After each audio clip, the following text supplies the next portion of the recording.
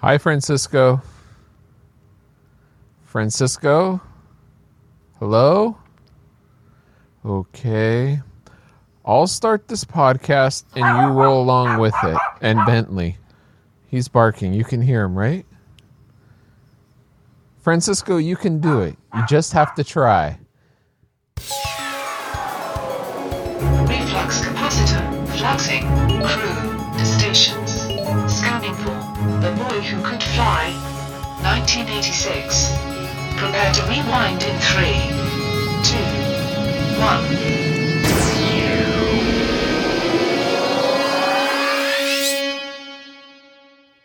You know what, Paul? I think you're able to convince me. I'm able to talk now.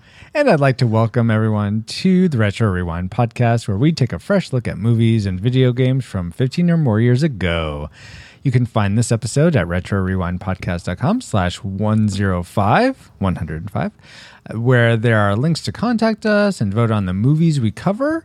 There's also a Patreon link if you would like to be one of our awesome patrons helping fund the show alongside Brian Keating, Deborah Powers, Jared Holzhauer, Chris Cowan, Patrick Hicks, Michael Kelso, and a secret patron as well. Also for this episode, it was sponsored by Katek Ruiz, keeping us freshly stocked in spaghetti noodles for this mission. So thank you to everyone for supporting the show. Without any sauce. Without any sauce, that's right. My name is Francisco Ruiz. I'm a dad, designer, and disturbed by Deacon's dead dad. And I predicted that The Boy Who Could Fly would be a tragic movie. But I'm joined, as always, by my good friend, co-host, and I have no idea if he can actually fly, Paul, the Master Interrupter Powers. Hi, Paul. Hi, Francisco. One day. One day? I'm going to fly over and say, see, told you. This is one day. It's happened. If you just try hard enough, right? And no. love. And love. Well, you have see. to love the two, I think. Paul, my trivial question for you is... Nick Castle, who's the director, along with fellow directors John Carpenter and Tommy Lee Wallace, played as the band the Coupe de Villes, who in the video that Millie and Geneva watched, music video, while drinking strawberry daiquiris in this film. Paul, what band's music videos do you enjoy the most? Oh, I haven't seen music videos in years, but I guess the only one that I have on DVD collection is Weird Al, so okay, that would have to be it. Yeah, that's a good one. Very cool. And we'd like to welcome back to the show. He has now been on the show 3 times, so he's going to get a promotion here. I'd like to welcome back to the show Patrick Patch Hicks. Hey, Patch. That was my promotion sound effect. Your level up sound effect, okay? Yeah. Nice. Since this is your 3rd time on the show, Patch, you are now a shipman rank. Yes. So you're going to be the ship's yeoman, since that's something you mentioned previously. So can I say yo? Yo, man. Yeah, I suppose. Yo. We say that to you. Okay. Yo, man. Yo, man. Yo, man. And yeah, so thanks for coming back to the show, Patch. Good to be here. Our trivial question for you is, in one scene, Fred Savage plays the Last Starfighter video game. Yes! The 1984 film, because that was also directed by Nick Castle, the director of Boy Who Could Fly. Patch, what sci-fi movie do you wish had become a franchise or at least had a sequel? Because unfortunately, Last Starfighter did not. Not yet. We're leaving it open all right, for love it. Oh, yeah, the remake. If I had to Because they're remaking everything. Exactly, or reimagining. That's the new buzzword, is reimagining. I would have to say a sci-fi Mac and Me? No, I'm just kidding. No, it's not right. Oh, You're wow. off the podcast. That's a callback. I'm sorry. No, I would probably have to say the last Starfighter. Actually, you mentioned really? it was pretty, okay. Yeah, because it left it so wide open for a sequel that, I mean, you know, I was going to say Tron, but they've already done that. So I'm a little disappointed that the 3rd Tron movie got shelved. Right. So maybe that too. Yeah. We're still hoping for it, though. Yeah. Hopeful for Tron, hopeful for The Last Starfighter. Nice. My heart will go on there. All right. That's a completely different movie, but okay. I want Titanic 2, which I think they actually did make that. That was sci-fi, right? No, lots of CG. That's right, just CG. Titanic AE2. Anyway, moving on. Paul, maybe it was like the zombies. It was all floating up, and they're all zombies. Okay, let's move on, guys. Patch, what was your search for more bodies? What was your prediction for The Boy Who Could Fly? So bad taste. I predicted this would be nostalgic. Awesome. And if you enjoy listening to Patch on this episode, you can listen to him back on our Young Frankenstein episode, which was /99. And I was remiss because I did not ask Paul his prediction, which was... I predicted this movie would also be tragic. All right, so that's 2 tragics to 1 nostalgic. Let's see if those predictions pan out or if they actually change. Who knows what evil lurks in the hearts of men? Okay, so Paul, will you please enter the course or the shadow? Enter the course for Alice for this episode. So let's have a roundtable discussion on The Boy Who Could Fly, about what we liked and what we disliked about it. And then let's come back for some feedback and announcements. Awesome. Thank you so much, Paul. And Alice, once you get all that into your targeting computer, take us there. Alert, alert. Approaching target. Spoilers incoming. Establishing analysis vector.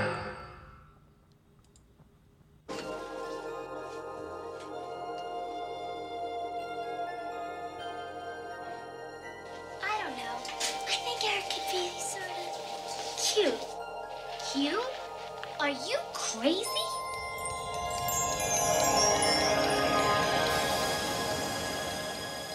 Maybe if you wish hard enough and love long enough, anything is possible. The Boy Who Could Fly. Yes, maybe if you do wish hard enough, you can remember this movie much like we did for our Memory Mind Meld synopsis of The Boy Who Could Fly, which goes like this. A new family moves into town, including Baby from Dirty Dancing, who is a teenage girl, and a much younger brother, Lewis, played by Fred Savage. They meet a reclusive Jay Underwood next door who can levitate and float around. There is also a neighborhood bully that picks on Fred Savage, who is just trying to go around the block on his big wheel. Millie has the dream where she gets hit in the face with a volleyball. Then later, Baby jumps off a bridge, James Bond style, to test if her neighbor will fly and rescue her, but she ends up in the hospital. It turns out he can fly, which makes up for not rescuing her somehow. Fred Savage defends himself on his big wheel by loading up his squirt gun full of urine. In the end, the boy who could fly floats away, and so does a paper airplane that the teenage girl throws from the window. In the grand scheme of things, Eric said a total of 4 words, if I remember correctly. I wish I could get paid for just saying 4 words. I guess some of that was true, but most of it was incepted. Paul, hopefully the technicals take a few more than 4 words to describe, though. So what were they for how this movie was made? The Boy Who Could Fly is rated PG, and it runs an hour and 54 minutes, and it came to theaters on September 26th in the year 1986 in the US of A. It came and went by in my theaters. I didn't see it there. Anyway, it was directed and written by Nick Castle, and it starred Lucy Deakins, which you probably haven't seen anything else, Jay Underwood, which you probably have, Bonnie Bedelia, who was the wife of John McClane in Die Hard, Fred Savage, Colleen Durst, and Fred Gwynn of The Munsters, and Mindy Kahn of Facts of Life. Yeah, and you know what? If you want to, we've actually covered several of these people. They've been involved in movies we've covered in the past. Nick Castle was the director, as we mentioned previously, of The Last Starfighter, which was retrorewindpodcast.com/24. He also directed Major Payne, which was /75. I didn't know that. Yeah, I was surprised by that as well. Jay Underwood, who is the flying boy in this movie, he was also in Uncle Buck as Bug in /81. Fred. Wait, Nat? Bug? Fred Savage was in The Wizard. He starred in that, which was /55. And Colleen Dewhurst was not she wasn't the mom, but she took in adoptive mom of Anne from Anne of Green Gables, which was /7. So that is those were the people that we've covered before. Paul, how did this movie do financially? Oh, the budget of this film was about $9 million, and sadly only went on to gross about just over $7 million at the box office. Sad day. Yeah. So you'd say this movie didn't really take off? But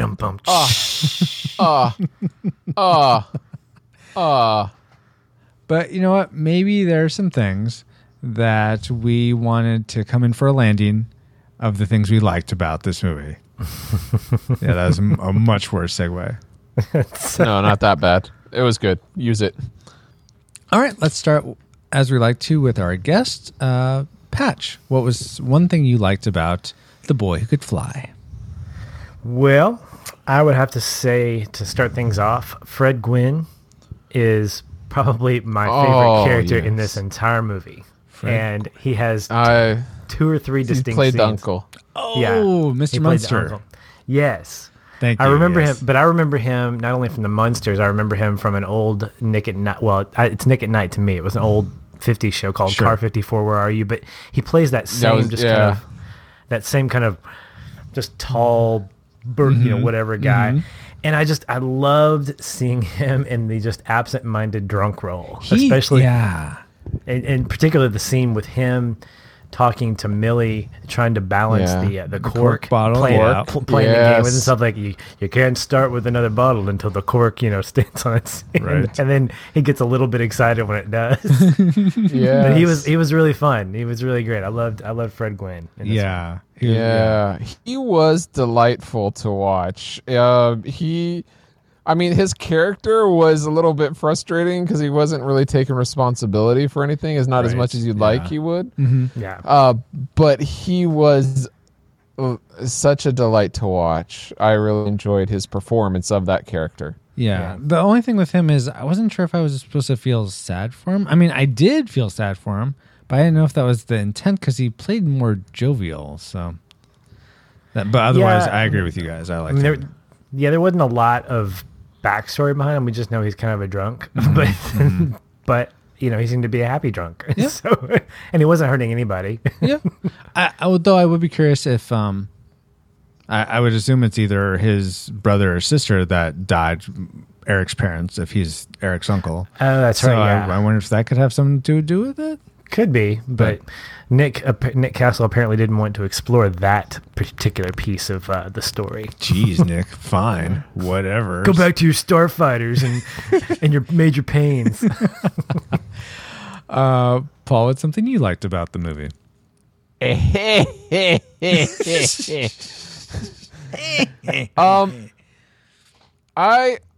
I enjoyed Fred Savage and his character. Now, there are many moments where, this is one of his first roles, and his acting was not up to par. I will admit he was lacking in that area. But for some reason, like when he introduced himself to his 3rd grade class, I was rolling on the floor, right. not literally, but figuratively.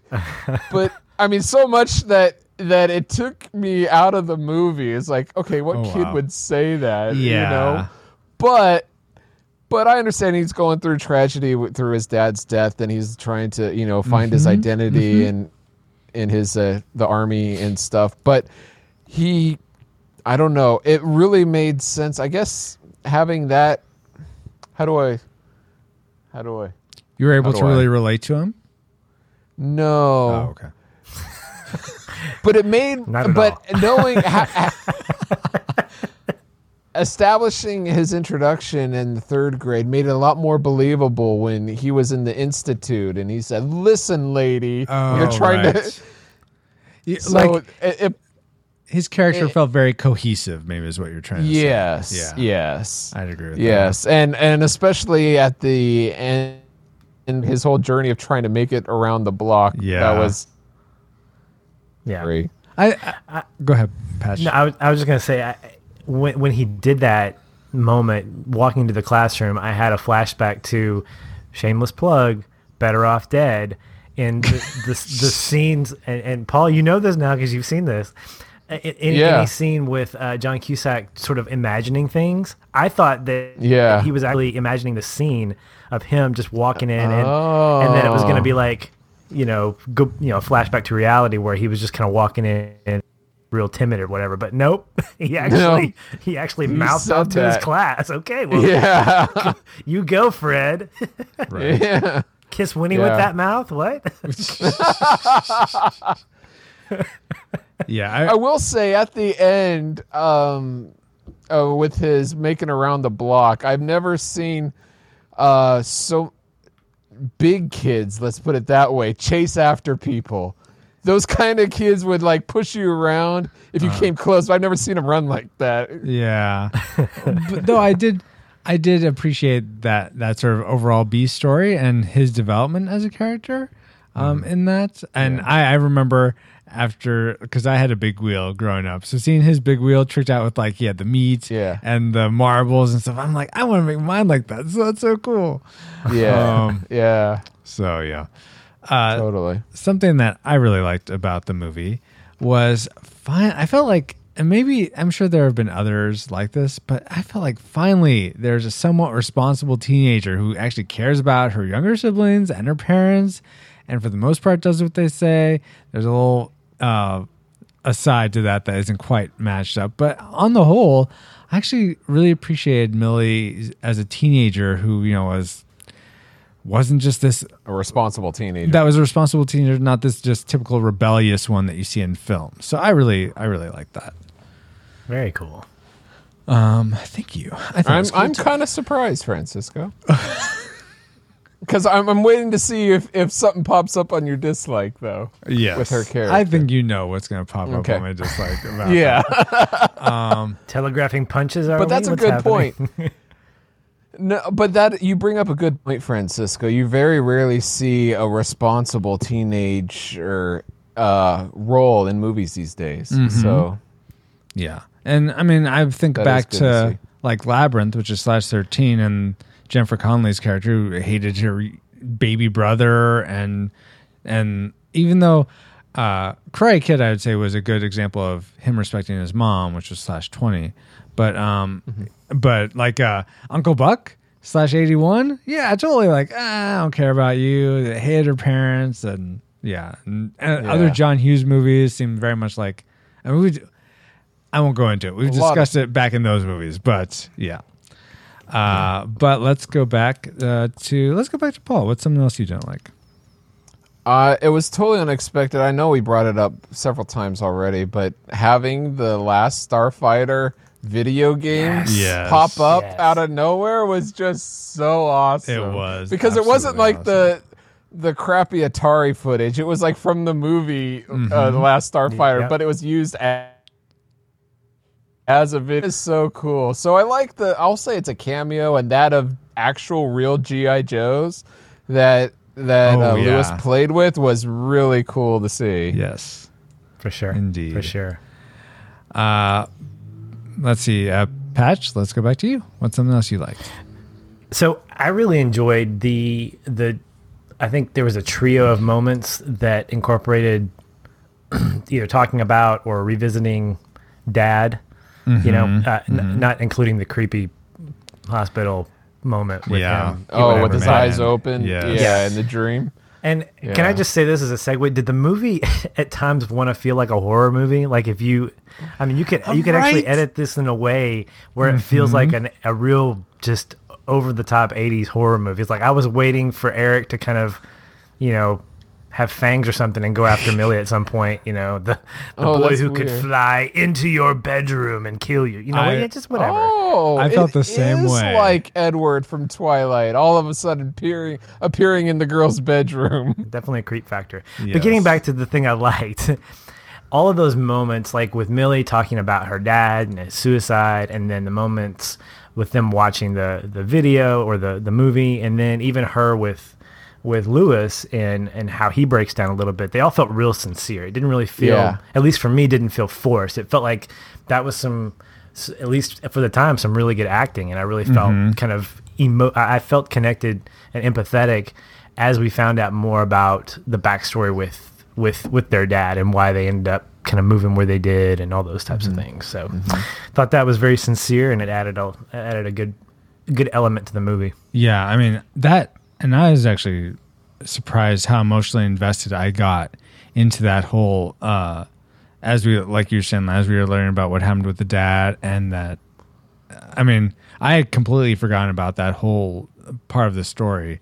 So, especially when we get to Fred Savage, and he's like, but he didn't even try. That like just broke my heart, because I'm like, to get a little personal, my mom actually died from cancer, but she didn't give up. She kept trying, and unfortunately it didn't go into remission or anything. So I could totally feel for him, because I think I would have had a very similar struggle if she didn't even try to live. It was just like giving up, I felt so bad for him and the whole family, and now I'm sort of like tailspinning here, but that is the part that really spoke to me personally on a personal level. Yeah. And I appreciate, or at least for me, it's unique in seeing movies, not someone dying of cancer, but someone taking the road of suicide because of that. I thought was a unique twist, or a unique point of view, and I'm glad, and I thought they dealt with it in a very. I thought that was well done how they dealt with that. It wasn't like, oh yes, they didn't really.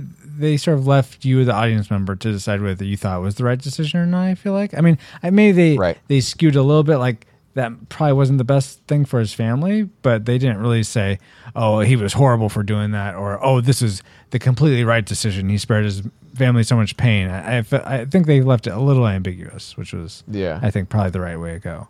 Yeah. Let's see. Something else, even though I talked a little long there, I'll share something else I liked, which sort of has to do with the scene, the dad dead, but I really liked that there's almost a corollary, and it was probably unintentional, but the dream sequence where, Millie and Eric are looking at the fireworks and in the clouds and all that, all the visual effects for that sequence, for them flying and stuff, it looks very fake to me. But at the end, when they're actually flying through, when they're in reality and flying through like the fair and the people and the neighborhood, even though it was definitely 80s effects flying, it looked a lot more real, which I thought that was cool, that like the real stuff looked real and the fake stuff kind of looked fakish. So I like that.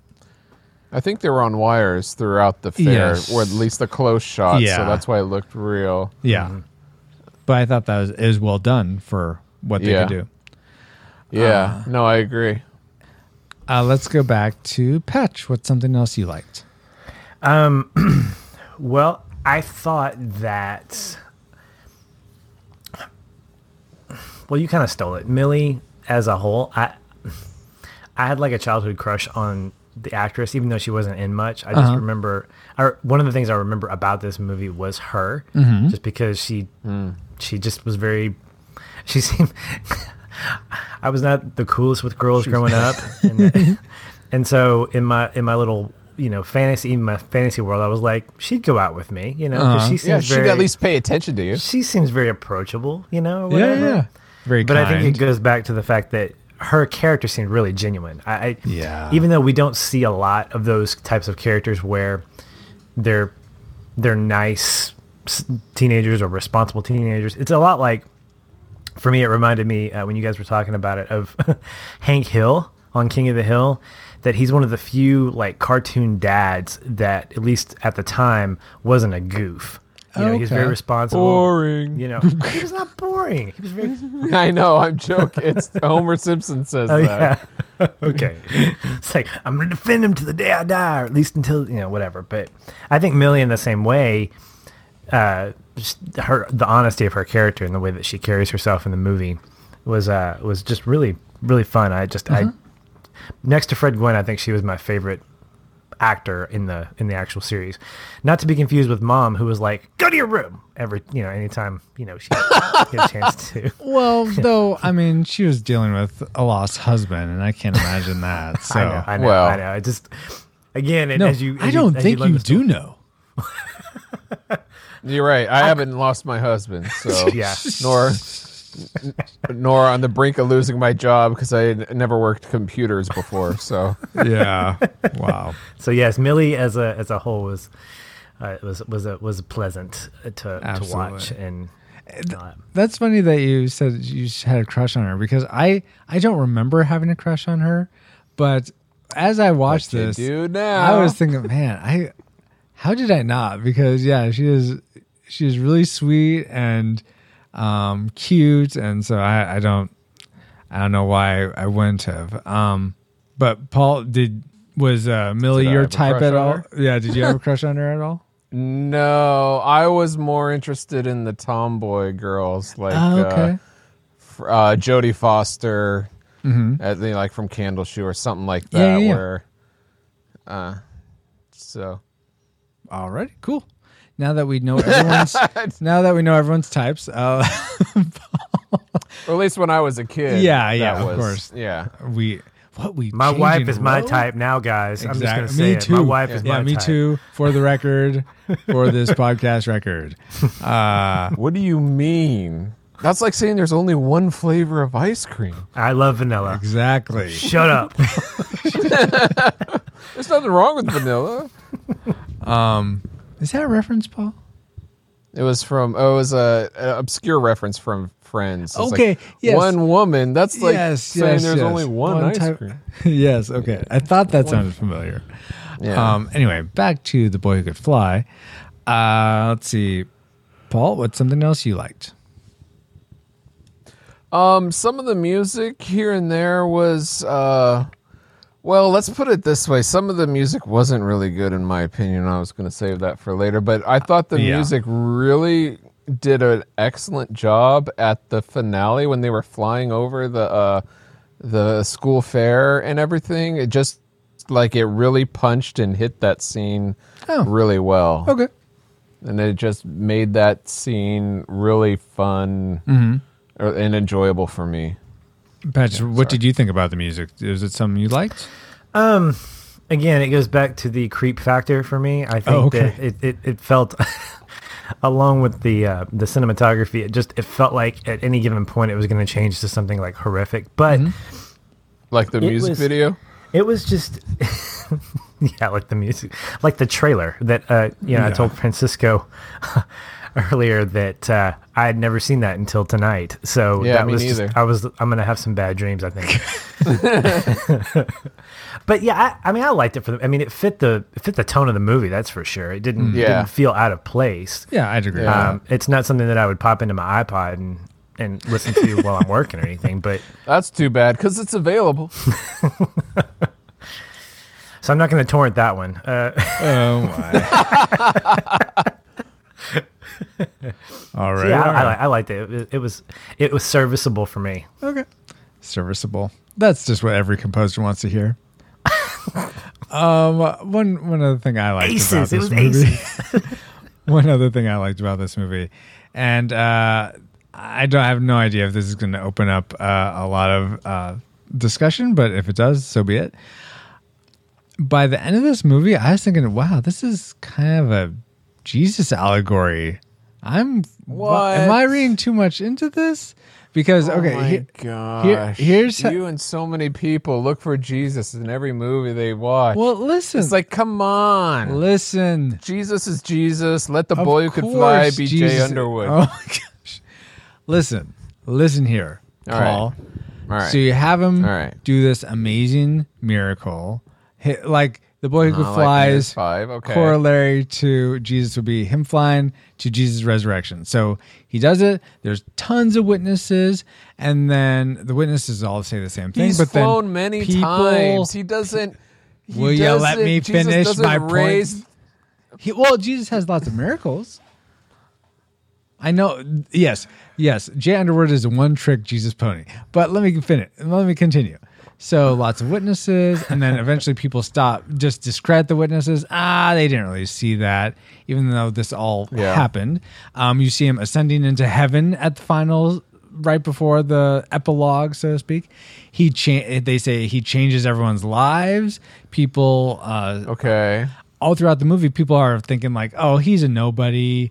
Oh, he's not going to do anything." All the while, he actually has this inner power that no one really knows except Millie sort of finds out about. Millie's kind of the stand-in for like either not really Mary Magdalene, but the church, the bride of Christ, because he put a ring on it. Yeah, put a ring.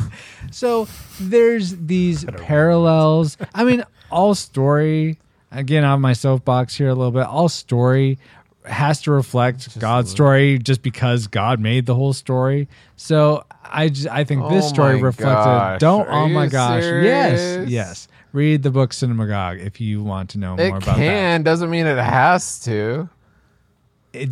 Since God made the story, in a way, it kind of has. Every story kind of has to take elements. He's the author of everything. Yeah. So nothing's original except what God made. So anyway, everything's again, a remix from God. Oh yes, which is an awesome. I mean, I'm spinning way into the weeds of this right now. Like a record, baby. Like a record. Round. Exactly. So that's just what I saw. You guys don't have to agree. I'm just telling you that's what I saw. And maybe maybe it's not there at all. There are correlations, but that you could. Okay. Hey, Francisco. Hey, Paul. You can edit this out if you want to or not. But how can we improve, or how can we benefit from knowing this? Knowing that the boy who could fly has similar allegories to the Jesus figure. What's the point? How can we benefit from that? It's a point of discussion. I think that's really the benefit. That guy has brown hair. Oh, Jesus had brown hair. Oh my gosh! Like, what? I'm sorry. It's weird. I'm just in a weird mood. Anyway, okay. That's fine. Never mind. I'll be quiet. I'll be quiet. Well, I might hear. Patch, do you have any input on this? I mean, I can see those parallels for sure, and I think the fact that you can definitely make a correlation between like the ascension of Jesus and Eric flying away and this testimony from Millie and her family of his I mean, her specifically being kind of a living testimony of who he was. Mm-hmm. I mean, in particular, like at the end, I mean, it was kind of a hokey montage of here's how things got better since Eric. Yeah. And you could try to. I mean, you can make that connection in that. Look, if I'm gonna, I haven't thought about it in that way, but if I had to make a quick kind of shoot from the hip observation, I would say that the life of Jesus left behind remnants of value to the people that he touched. Mm-hmm. And so you could say the same thing about Eric, that, and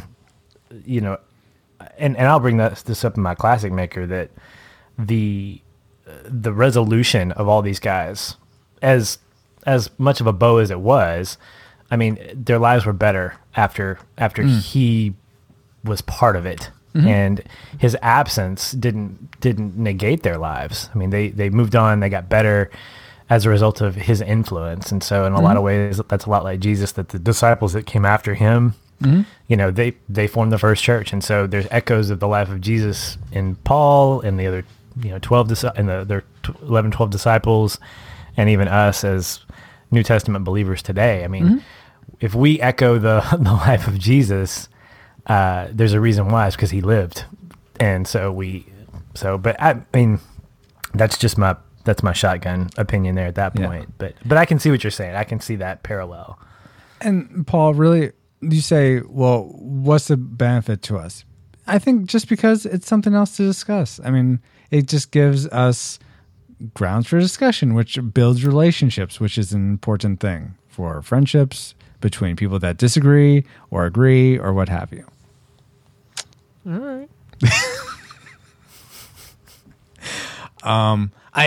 I do want to comment though. I don't think Jay Underwood is so similar that he saves lives. I mean, he saved Millie's life, I guess, in a way, but it's not like he all of a sudden people believe in him and now they have radically eternal salvation. Yeah. So I'm not trying to make it that to that extent. Like everyone worship Jay now, but let's get into. Even though that was a rabbit hole, let's see if any of our classic makers are equally rabbit holes for The Boy Who Could Fly. These are things we like the most. Let's start with Patch. So as I mentioned, I think the overall theme of the movie was pretty solid. I think Nick Castle, knowing what he's directed and been a part of, just with, again, Major Payne was a surprise to me. Mm-hmm. But The Last Starfighter, to me, I felt like this was a passion project of his. I think he wanted to, I mean, of course he had well-known names in his movie, but the movie was it was slow. I mean, it was not an action-centered type thing. Yeah. It moved at just a snail's pace, and in some ways that could be a negative. But I think that he wanted to tell a story about redemption, about being able to grieve in different ways, and I think you had all these individual characters that were grieving in their own ways, including Millie and her brother and their mom and Eric himself and his uncle. I mean, these guys were all grieving in certain ways. Mm-hmm. And Eric may have been the linchpin to kind of change their perspective on things, him and Millie's relationship. But I think that the movie wasn't about him. It was about, as cheesy as this line is, if you believe hard enough and you love, or believe long enough and love, I mean, I don't even understand what that quote means, but I get the sentiment behind it. I think that what Nick Castle does successfully is he creates multiple stories that tie into this overall theme of the grieving process and how to come out on the other side, including that last scene where we see the house all newly renovated and painted. And it's a great visual, representation of going from like kind of beat down to refreshed and renewed. And I thought that was cool. I thought, again, those themes that played out throughout the movie were really, for me, very successful. Nice. Very cool. I will go ahead and share my classic maker now. For me, it was, really, these characters were just so deep, and it sort of goes along with what you're saying, Patch, about how it's kind of slow. And I think what we get out of that slowness is not just like, oh my gosh, this movie is so boring. We actually get, okay, we're going to take time and develop these characters really fully. And they felt very fleshed out. They felt very real to me. And I felt really engaged with them. I cared about them through both their ups and downs. I felt both metaphorically and literally, because he flies up and down. But yeah, I really thought these were well-rounded characters that felt very authentic. So that was my classic maker. How about you, Paul? I really grew to like the relationship that the two main characters had, Millie and Eric. Oh, yeah? And the way that they interacted, like especially the scene in the hall where he first started mimicking her in the hallway and like stuck the tongue out. Like that was really a cute scene. Uh-huh. And then even to the point where she trusted him with her own life, like to grab his hand and jump off the roof kind of a thing. Mm-hmm. So I thought that relationship and how it was handled was very well done. Nice. Very cool.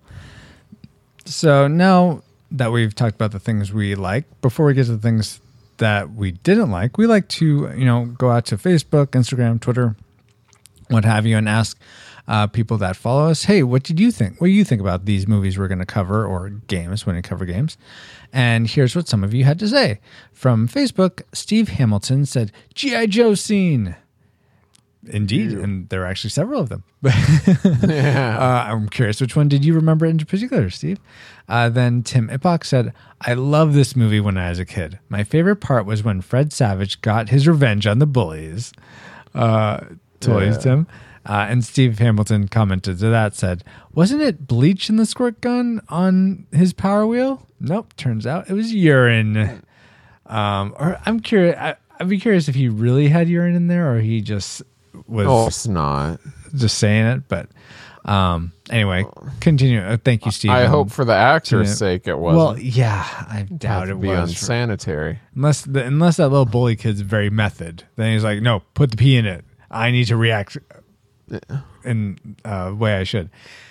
Anyway, Amber Oliver No method acting. Go to your room.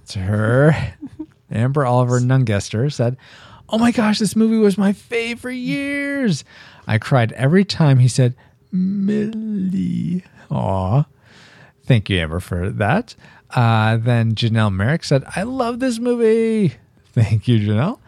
And Paul, is it Jesus or Jesus Rittenhouse? Jesus Rittenhouse said, I'll have to check it out. Never heard of it. So we'll let you know if we think you should check it out, Jesus. Then Deborah Power said, loved this film. I just remember how the girl in the story tried to understand him at the end of the movie, we saw him fly. So thank you, Deb. Finally, Diego Villa 79, Diego said, I remember relating to being upset about having to move as a kid. I really enjoyed this movie back in the day, but I'm not sure if I would anymore. Well, let's talk about the reasons why you may not enjoy it anymore, Diego and everyone else. Thank you to everyone for your comments. And now here are our dislikes for The Boy Who Could Fly. I'll kick us off. And this goes to what you were saying, Patch, about this almost feeling like a horror movie. Millie seems pretty blasé about a boy staring across at her room when she first moves in, and then later he's all of a sudden inside her room. And even the music has this creepy tone to it. But Millie's like, okay, this is a little weird, but whatever. I felt like that, of how authentic these characters were. I felt that was... Either it was just the time, the 80s, people were much more just, whatever about stuff like that.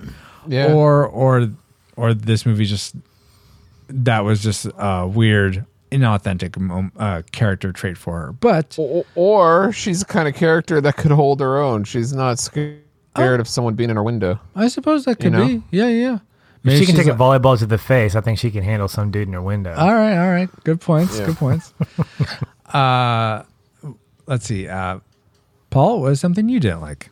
One of the things that struck me as odd is they mentioned that Millie was a 14-year-old, and she looks, at least to me, older than 14. But then when I looked on the IMDb database, this movie came out when she was 15. So most likely she recorded it when she was 14. Wow. Yeah, I would have put her in like 16, 17 or something. I was surprised by that. So 16 or So I can't use that as my dislike anymore. So I'm gonna go with something else. I thought it was really I was disappointed that Millie would be, for someone who's so responsible, Millie would be so casual about the alcohol. And I mean, but then again, this is the 80s, so you know what's next? The cocaine parties? I was waiting for it.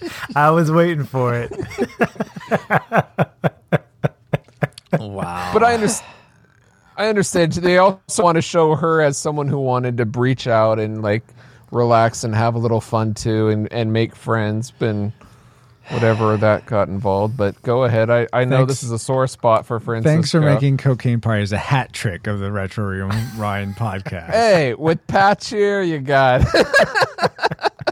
But I'm here for you guys. I'm here for you. Just to go off that, Paul, something I didn't like, the Facts of Life Geneva friend is so annoying, and the thing that I hate most about her is that she talks Millie into drinking.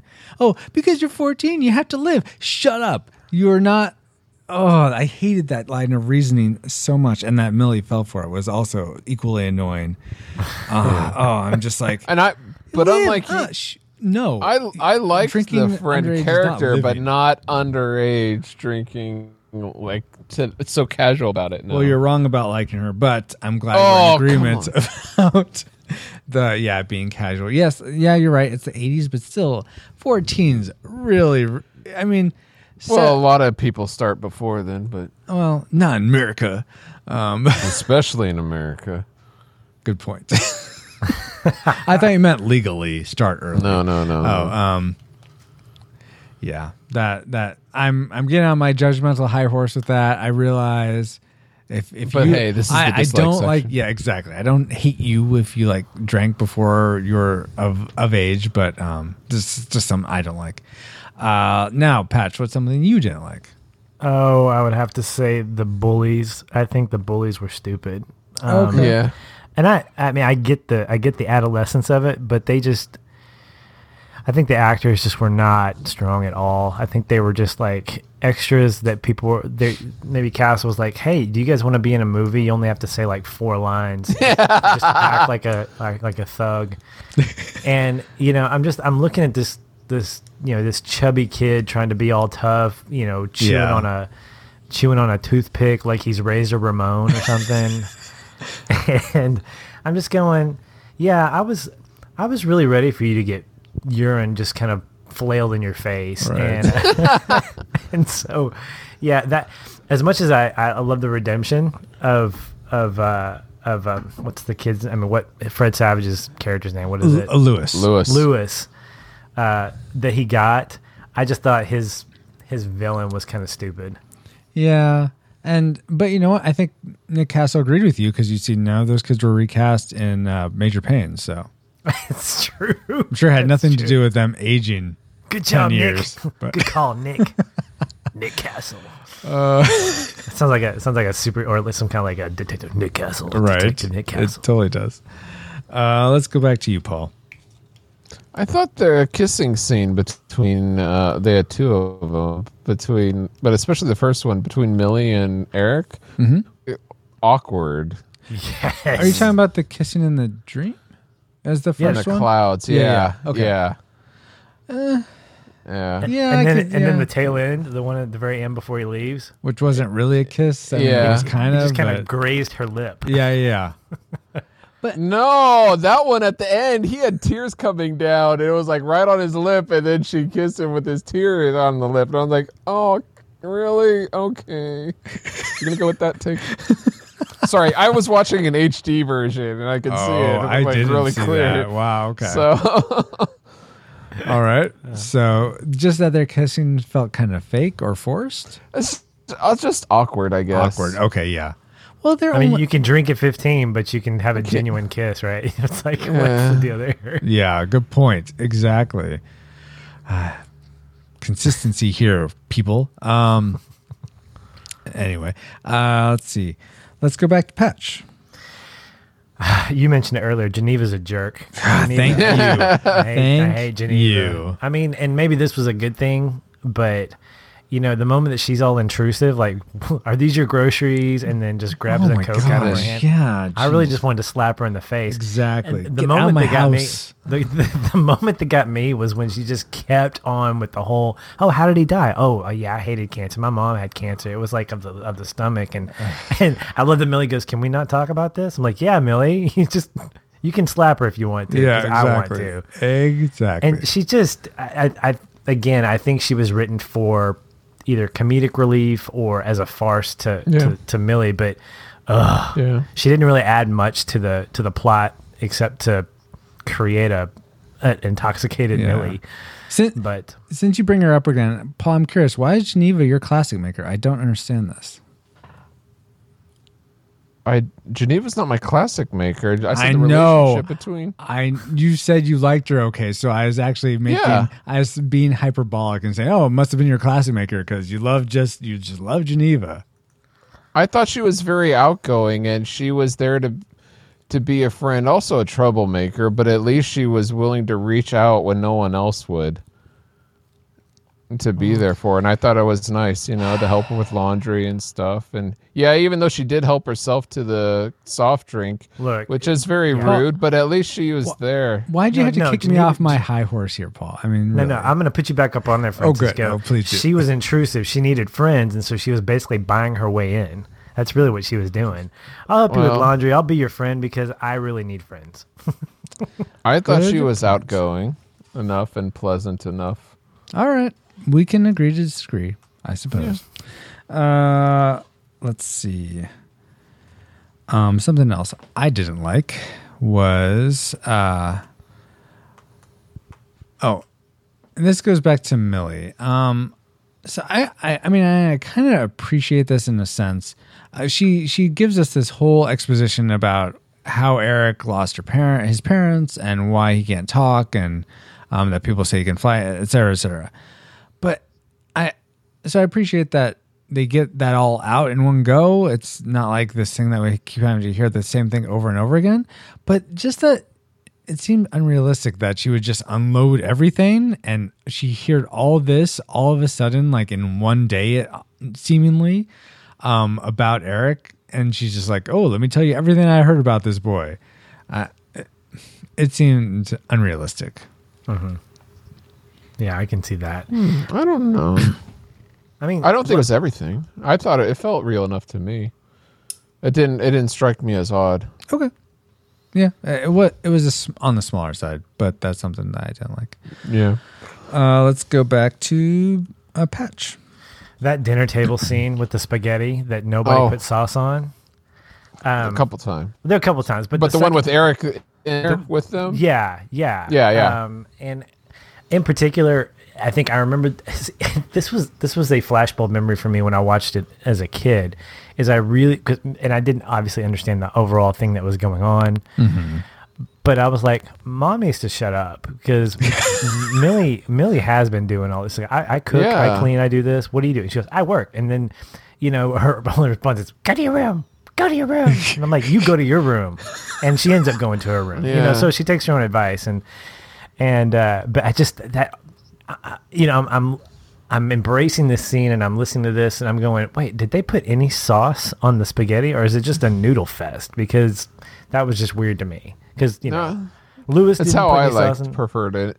I guess, yeah. I mean, as a kid. Yeah. White noodles and, yeah. But I just, it felt, and I think for me, Millie, maybe to go back to your point, Francisco, I think she didn't feel like she got emotional enough for me. Oh, okay. But I'm kind of on the fence on that because I felt like because she wasn't surprised that Eric's creeping into her room because she wasn't she never yelled, she never got hysterical but again, maybe that wasn't her character. Maybe her character was exactly. She never I would think that like her mom freaked out and she said go to your room and started yelling, but it's like Millie's the calm one of the entire family. Yeah. And that's a good point. Right. And again, I don't know if that's a good thing. It almost feels a little bit like I kind of want her to lose it because, she's grieving as well over this. And so I don't know. It just, I don't know if I didn't believe it because I haven't experienced that because I can get emotional like that, like her mom or like her brother, or if it's just that I didn't connect with it in particular. But it wasn't quite a bad thing. It just wasn't something that, I'm on the fence. Okay. I thought it showed Millie's consistency with her character, like you said. So I thought for her to react would be out of character.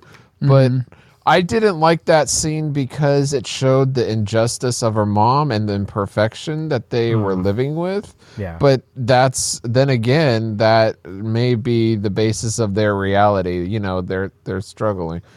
So it wasn't enjoyable to watch the characters being so flawed, but I think it fit within each of their characters. Yeah, I can see that, and it also allows for an arc and a savior moment to show redemption at the end. Sure. Well, I was going to say for Eric because he brings them back together with starring the 8mm film, which I didn't think those had sound. I was actually like, wait, I thought these projection things didn't have sound. Did they have sound? Some did. Oh, okay.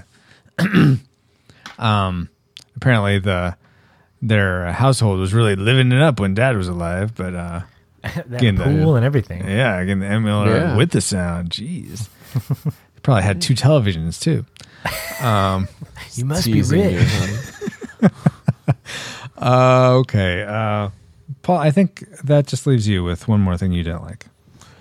It was almost tied for my tragic maker. Ooh. In fact, I'm gonna go with the whole scene at the end where they're flying over the school and the town. Mm-hmm.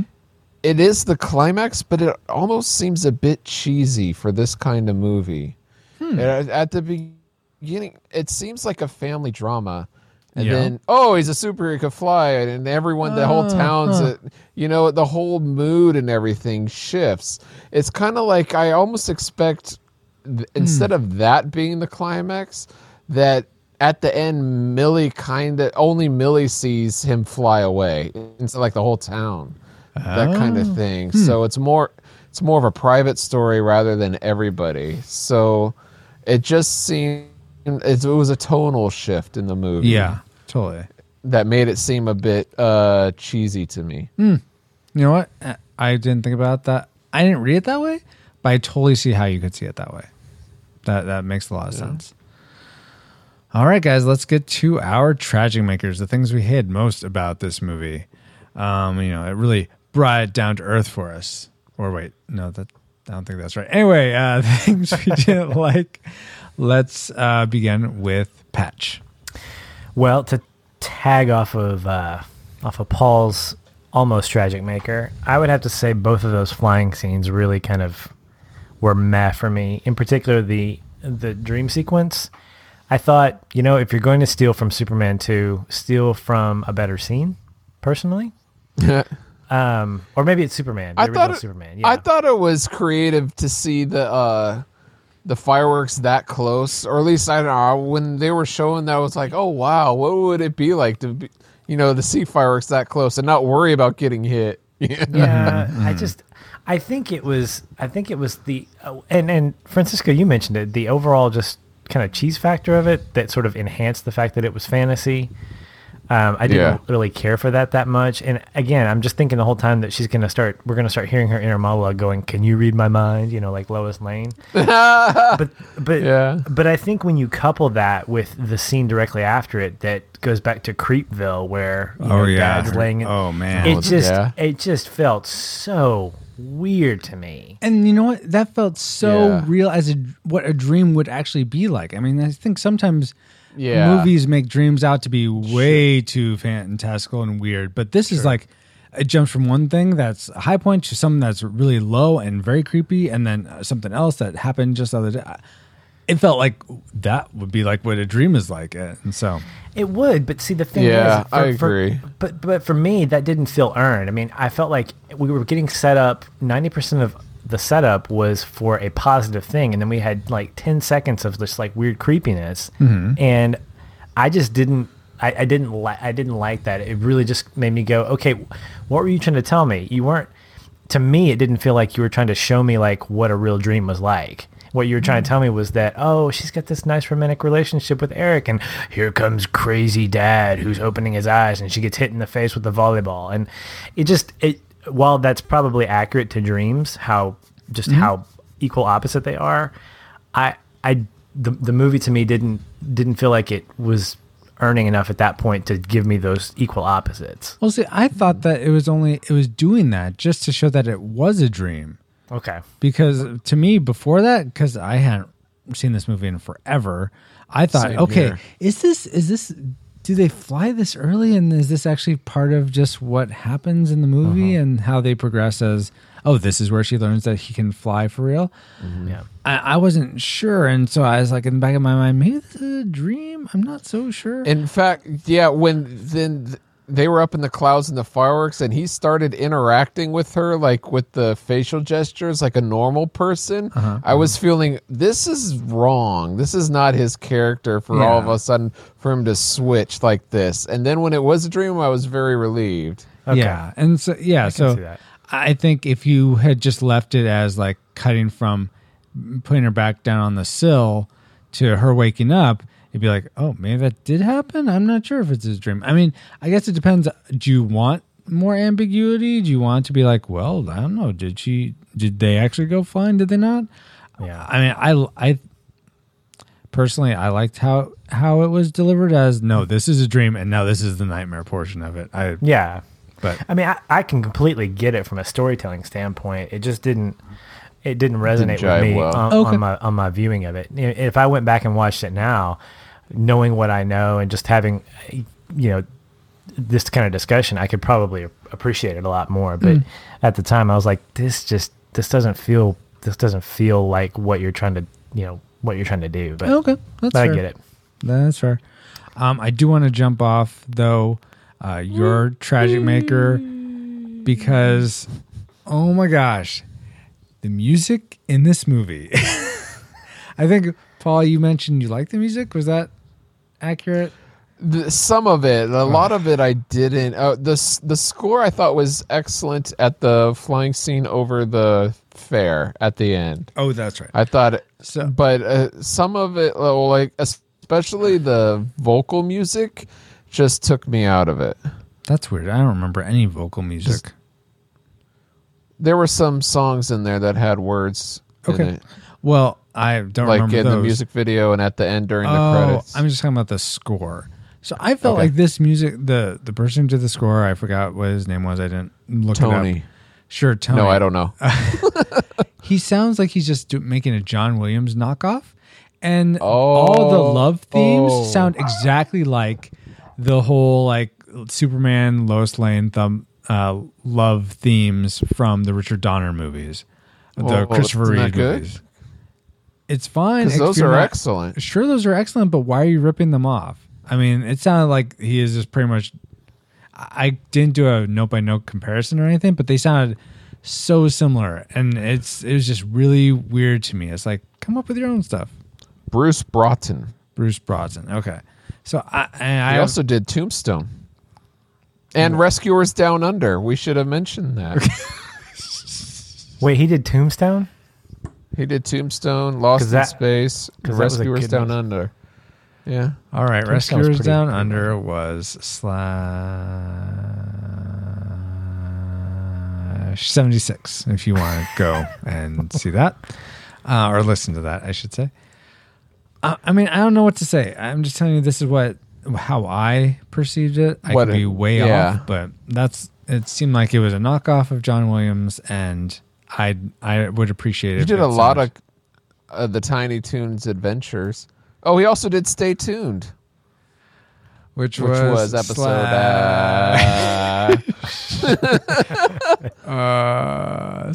83. 83. Wow. Okay. That's impressive that he's done so much, but yeah, he's been busy. Especially for a copier. No, I don't know. Well, I would agree that the music reminded me a lot of things like E.T. And Nightmare on Elm Street. I think the high end piano notes were the creep factor for me, but then of course the particularly the last flying scene reminded me a lot of like one of the last scenes of E.T. You know, just the E.T. chase scene or whatever. And so whether or not he just copied or was inspired by, I think that I mean you could call that a good thing or a bad thing, but as I mentioned before, I think it served the movie well. And I'll stick to my John Williams and my other big names and leave the other stuff for this guy, for Bruce. There you go. All right. I'm gonna go back and listen to Tombstone. I think I have that soundtrack, but I'll have to go back and check. Yeah. And Bruce, if you're listening to this, I have no idea what you're going through. Maybe you did this all from and actually this will come up. This might come up in my YouTube book coming up here. But if this was completely original and it just happened to sound like John Williams, then I apologize for my ire. But if you did copy him, why did you do that? Okay, no. Let's move on to Paul's Tragic Maker for The Boy Who Could Fly. And this is like what Patch said was the flying scenes, and basically it's the special effects of like the blue screen or whatever they used. It's really outdated compared to today's standards. Except for the flying scenes in like half of the fair. Yeah. You know, where it looked like, but the other ones where, you know, it's solid lines around the characters where they're flying. Yep. It's out of the movie, unfortunately. Did either of you guys notice all the wind in the movie? Like, these guys were getting blown around quite a bit. You know what? That made me wonder, is Erica an airbender or something? I haven't seen The Last Airbender, but don't they control wind or something? And she must, because I think it was just a windy city, and he just, you know, that's how he could fly with all that wind passing. That's what, all right, okay.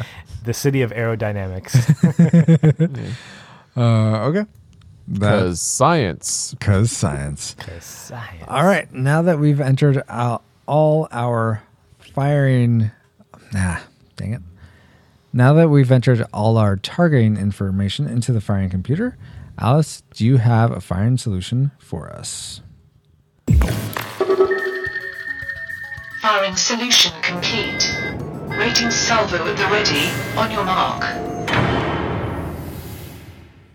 All right. Do we rate The Boy Who Could Fly a classic? We'd recommend anyone go out and see this again. Whether you've seen it before or not. A nostalgic, we'd only recommend people who have seen it before to seek it out for another viewing. Or a tragic, we'd recommend no one see this. Even if you've never seen it, good. Stay away from it. And if you have seen it and have good memories, leave those memories intact, because rewatching this will just muddle with them and make them not good memories. So let's begin with our guest host like we like to. Patch, how do you rate The Boy Who Could Fly? Well, on this viewing, I was very hopeful that it would remain nostalgic, and it teetered. It teetered, and it ended up falling to the side of nostalgic. I think Nick Castle's. It fell to with it. From the teetering. Okay, got it. From the teetering, yeah. It was meandering on the borderline of tragic. But for me, I think because of my classic maker, I think that's what did it for me. The fact that I can completely respect and understand and value a guy who, in the midst of 80s action and whatever, decided to make a film that didn't have to be anything more than a story about how to grieve and how to come out from it in a pretty unique way. So it stays nostalgic for me. And you know, it's worth revisiting if you've seen it before. Nice. Paul, how say you? I haven't seen this movie like you, Francisco, in decades. Yeah, we saw it on the Disney Channel tape where they bleeped out all the bad words and stuff. Yeah. So I hadn't. I was surprised the some of the language. Me in too. This, yeah, especially from Little Lewis. And so I predicted a tragic because I haven't really wanted to see this movie in decades. Like, why would I rewatch it?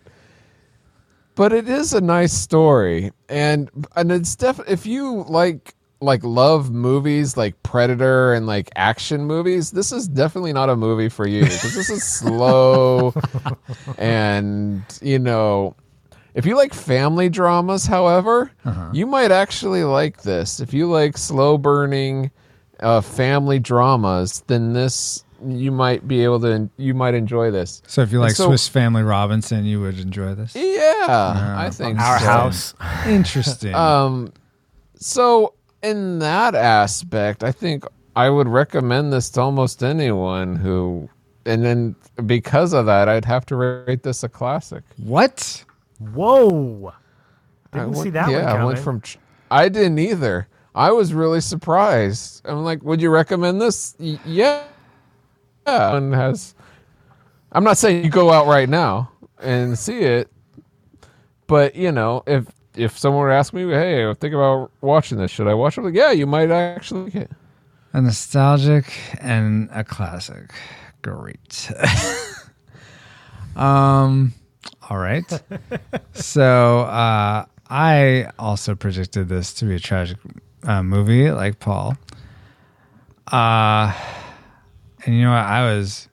I was actually literally blown away by how much I like this movie. I would rate it a classic as well. Whoa! I know. I was so touched by moments of this movie and engaged with all these characters. Other than freaking Geneva, I liked every single one of them. Even the mom, I could totally feel for the mom, and I was pulling for this family. I wanted them to get through their grief, and man, I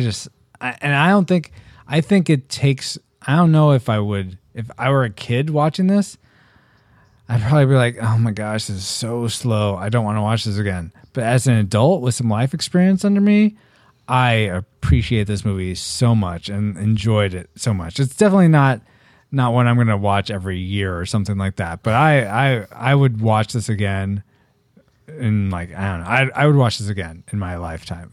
That makes sense. Yeah, I would wait a while to have it. I wouldn't watch it a lot. Yes, yes. It's not going to replace The Princess Bride for you, is it, Paul? No, definitely not even close. No, it's not going to replace my Precious Predator, which I like. I do not like Swiss Family Robinson, but I like Predator, and I like this movie. I'm equally shocked. Yeah, makes two of us. Wow. No, me too. I'm shocked how much I enjoyed it. Yeah. And equally shocked how much Francisco enjoyed it, considering here's a responsible teenager who sees other kids being disruptive and thinks, oh, I want to be just like them. They're goofing off and stuff. I want to be like them. You mean, are you talking about the Rose thing? Yeah, and yeah. Yeah, it's like, I thought every time I was watching, I was like, oh, here's Francisco's Tragic Maker. It did blip on my radar. I was like, why are you doing that? You don't need to do what they're doing and be all cool. But and smoking and all that. Yeah, but that wasn't a consistent thing. She had watched them from afar for several times and didn't do anything. She stuck with Eric, even though it wasn't the cool thing to do. So I had grace with this one lapse. Yeah, well, yeah, that's fine. You have your feelings. It's how you act on your feelings. That's I think makes the difference. That's very mature of you. Wow. I mean that's totally Yeah. I don't mean to put you down, but that's a very insightful perspective. Thank you. I think. Yeah. Did you guys notice? I don't know if you've looked at the IMDb page, but Jason Priestley is listed as one of the. I saw that. I couldn't find him in this movie. I didn't see that. Yeah. I figured he'd be one of the boyfriends or something, but I couldn't pick him out. I think he'd have to be younger than that. It's Gary. Yeah, who's Gary? Thanks, Paul, for that. He plays Gary. Well, that clears everything up. Wow, for me. good. I'm completely. What would we do without Paul? Man. Hey, Gary. All right. Well, according to the Retro Rewind podcast, we rate The Boy Could Fly an inexplicable, disputed classic movie. We'd recommend you go out and see this, whether you've seen it before or not. Now, we have just about reached the end of the episode, but it's actually not the end of the show. And what I mean by that is we have moved the new tube, 1.21 Game Watts, and more extra content to the Retro Rewind podcast bonus stage. But you don't need a cheat code to get to that stage and to access all that content. You up, down, left, right, BA, select, start. Unfortunately, that won't work. You just need to become one of our Patreon patrons. And you can do that for as little as $1 per episode. There's more rewards, like actually having a vote and a say in these final votes, or more rewards like that. But if you just kick in $1 an episode, help support the show, you can get access to all that extra content. But you can still vote on our ranker list. Oh, right? yes, that is still complete. You can vote on the movies we're going to cover, but actually voting classic, nostalgic, tragic, you can have a vote and a say in that, which would swing if we had a draw, which we could have had potentially tonight. Ooh. If we were to have one, your votes could make the difference. So nice. Look out for that reward. I think that might be the $2 level or $3 level. I'm not sure. Just go to patreon.com/retro rewind podcast, and hopefully you'll consider being one of our patrons. Also want to announce, like Paul mentioned, cast your vote. Go retrorewindpodcast.com/cast your vote. Interesting. That's the name of it. But there you can vote on the movies you want us to cover. We're currently in the set of 5 movies that you voted on last time. The next 5, always tumultuous. Space Camp was at the top, but now it's not. So if you were to pick the next, go vote up Space Camp. If we were to, I'm gonna go do that right now, guys. Oh my gosh! If we were to stop voting today and say, okay, here are the next 5 movies, this is what you have right now: Tron for number 1, followed by Hook, then Space Camp. Then okay, good. Remember the Titans, and then In the Army Now is back up in the top. Wow, we got to finish that Link trilogy. Exactly. So if you like how that sounds, go vote up to keep those movies consistent there. Or if you don't like those, like get Remember the Titans or In the Army Now down, then vote those movies down, and could rearrange, and your vote makes the difference. I would check your webpage again, Francisco. Okay, let me see here. Let's do a little refresh there. Well, it didn't seem to affect it right now, but it might take a while to on my screen, propagate. I have Space Camp right above Tron in the number 1 spot. What? All right. Well, that's neither here nor there. We have several weeks before voting is final. But yeah, go vote. Retro Rewind Podcast. Flood the inbox. I'm going to stuff the ballot box. There you go. Oh, my word. Well, become a Patreon, and you can help swing that. Well, no, not... Or no, they can help swing what we rate it. Exactly what we rate, not the movies we vote on.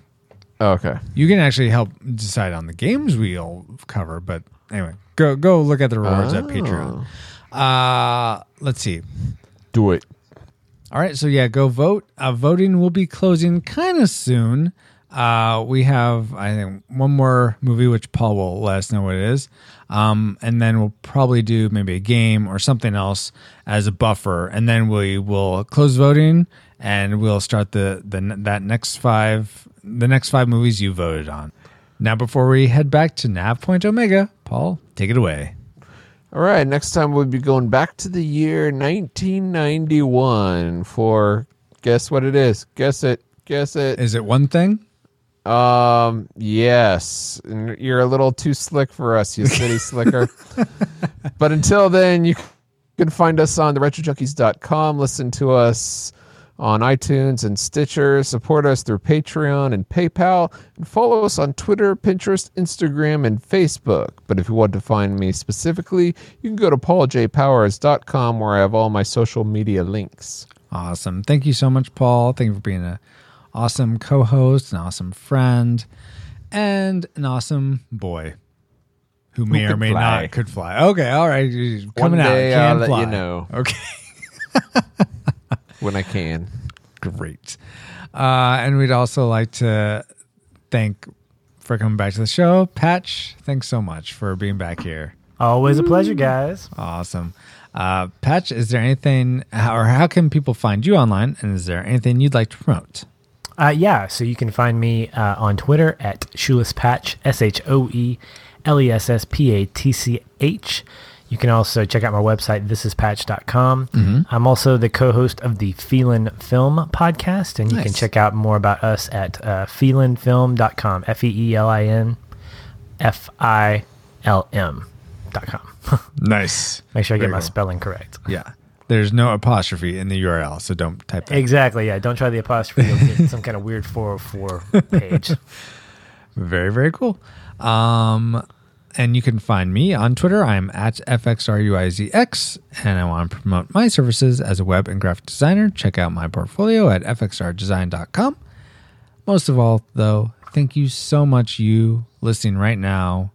Thank you for listening. Thank you for subscribing to the show if you have done that, or supporting us through PayPal or Patreon, or really sharing the podcast with your friends is an awesome way to help grow the show. So any of you who have done that, thank you so much. It is really appreciated. And we pray that this, whoever you are, wherever you're listening to this, that this episode will brighten your day, that you'll bring a smile to your face, and that you'll just have a little extra joy as you go out through the rest of your day. But like Wait, Francisco. Yeah. Wait. Yes. There you go. You see, you can't end a podcast until the cork lands on its feet. Oh my gosh.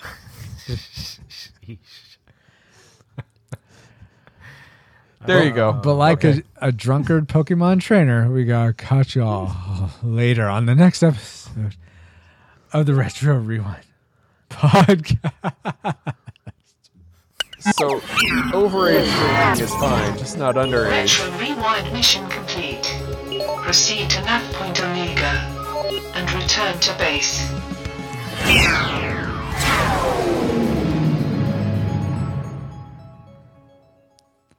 Alice, go to your room.